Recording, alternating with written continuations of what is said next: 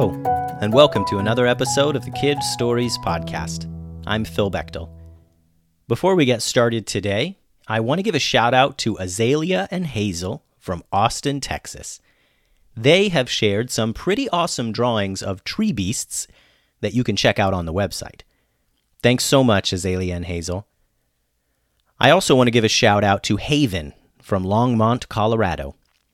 Haven has shared with us a drawing of Steve the Goblin King and Chewy the dog, probably two of the most beloved characters on the Kid Stories podcast. Be sure to check those out on the website too. Thanks, Haven. Now, for today's story, we get to revisit the Campground Powers series. I'm so excited to get back to Hallie and Eli and their friends Marty and Steven Sandwich for fun at the campground. Today's episode is called Bardos Bicycles. Hallie and Eli woke Saturday morning to another great day in the forest.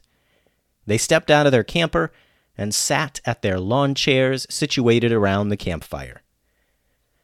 They weren't quite awake yet, and like most days in the campground, they took their time. The quiet morning of the forest was interrupted with the sound of two boys running toward them, huffing and puffing and out of breath. Hallie and Eli sat up in their chairs to see Steven and Marty Sandwich running down the road to their campsite. Now this was quite unusual, since Steven and Marty were not used to getting up this early, and Eli and Hallie never expected to see them before 10 a.m. "What are you guys doing over here so early?" asked Hallie. The two boys leaned forward, putting their hands on their knees and trying to catch their breath. "Our bikes are gone," said Marty, the older of the two brothers. Then Hallie and Eli realized that they had left their bicycles at the playground the night before. Big mistake. It was campground etiquette to pick up all your stuff, gloves, balls, bags, bicycles, whatever, and return it to your campsite. Things rarely got left out since most people who camped there cleaned up after themselves. But last night they were all playing a huge game of tag at the park that ended up going late. Everyone was spread out all over the campground and then got called back for dinner. Eli, Hallie, Steven, and Marty all ran right to their campsites and completely forgot about their bikes, still leaned up against the same tree near the play structure. "Oh, nuts," said Hallie, and a small group of squirrels scurried down from the tree next to her, expecting to be fed nuts. "No, not you guys. I don't have any nuts. Go back up in the tree," she said. "Eli, we gotta go get our bikes back before Mom and Dad find out we left them at the park." "That's what we're trying to tell you guys," said Steven. "They're gone. Me and Marty got up early so we could go and get them, but they're just not there." "Well, I guess we could walk through the campground," suggested Eli. "Maybe another kid took them back to their campsite for the night to make sure nothing happened to them." Eli didn't really think that's what happened to their bicycles, but he didn't have any other ideas. None of them did.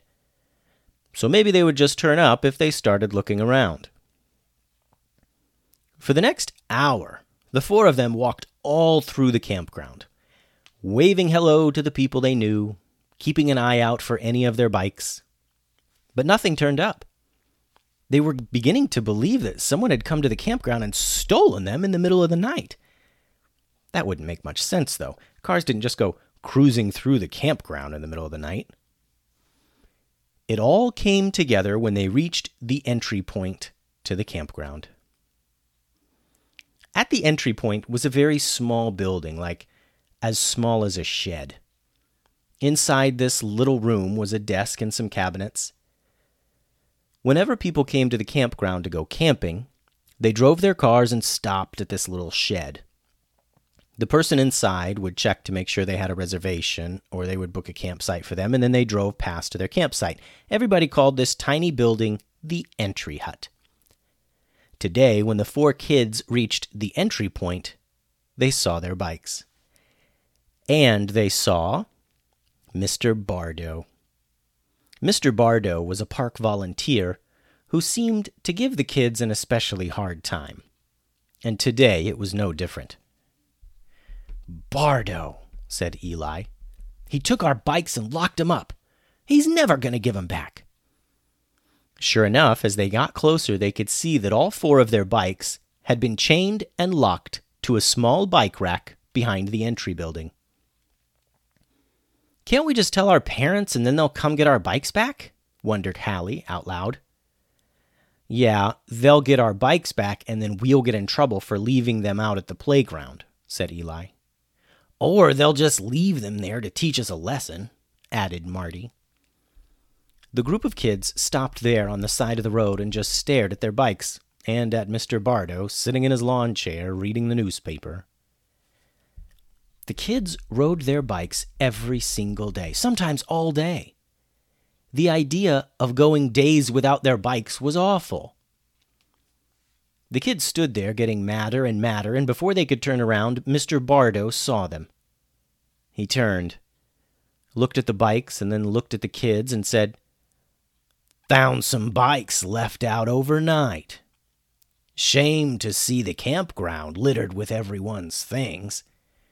I'll have to have them locked up here." "When will you give us our bikes back?" asked Marty.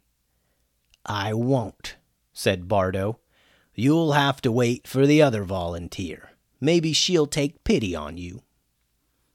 The kids knew that Stacy, the other volunteer, wasn't coming back to work until Monday. And they knew that Stacy would definitely give them their bikes back because she's nice. But they couldn't wait until Monday to get their bikes back. The kids turned around and started walking back the way they came. "We can't wait until Monday to get our bikes back, you guys," said Eli. "We need a plan." So they went down to their thinking spot, a nice little bench next to the pond.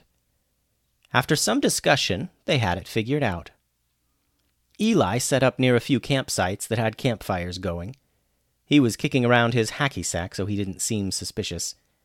Hallie Joe was pretending to pick flowers off in the woods near the bikes. And Stephen and Marty were hiding in the woods, with a clear view of the entry hut.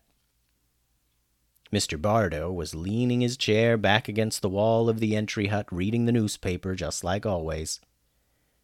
Eli began using his campground powers to magically push some campfire smoke into the woods.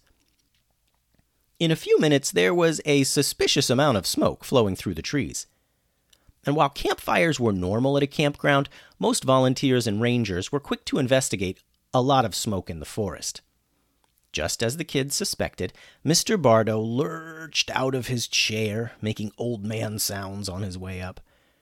He didn't think anything was wrong, really, but he needed to check it out to be sure. He looked down the road and didn't see any cars coming up to the entry shack, so he walked out into the woods to make sure nothing in there was burning. Just as he did, Marty Sandwich did a little sneak run and made it to the inside of the shack. He was looking all around for a key that would open the lock that was chaining the bikes to the bike rack. He knew what that kind of a key would look like, so it was only a matter of time before he found it. He was searching all over the desk, looking through piles of paper and other keys and office supplies. Before he found the key, though, he heard the sound of a car driving up to the entry shack. He turned and saw Mr. Bardo coming back from the woods to check in the approaching car.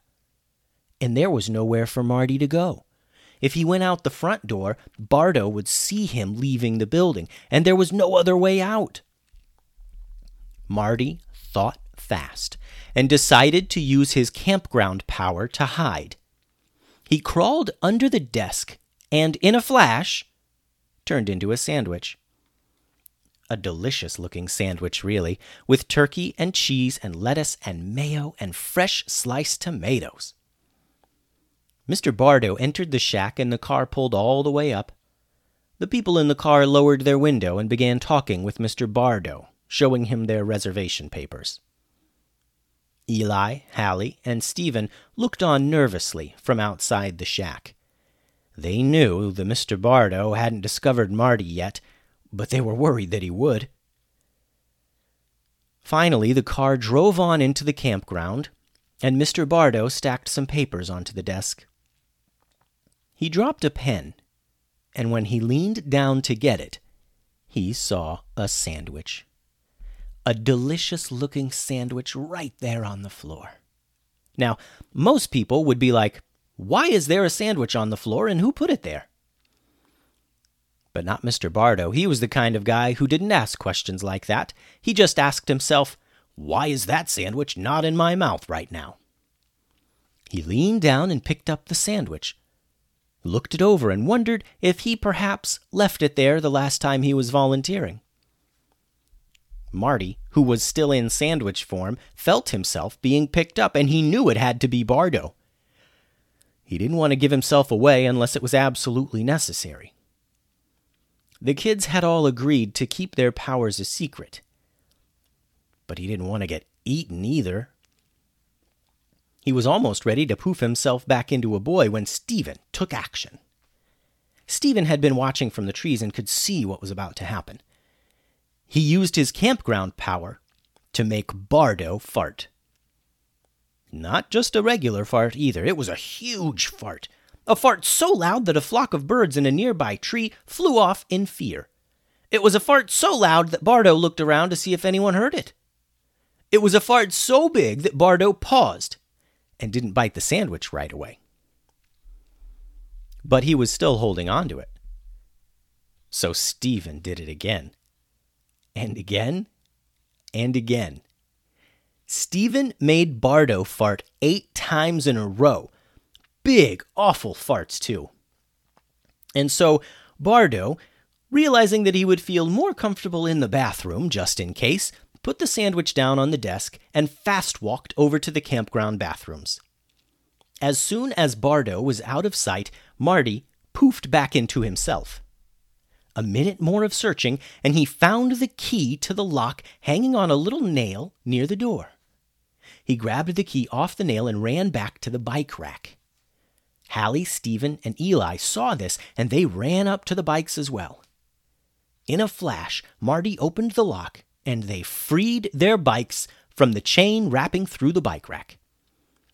Marty returned the key to the nail, and the kids took off, headed down to the pond. Bardo eventually returned to the entry shack, wondering if finding that sandwich had all been a daydream. And the kids steered clear of the entry shack for the rest of the weekend, knowing they had narrowly averted disaster. The end. Thank you for listening to today's episode.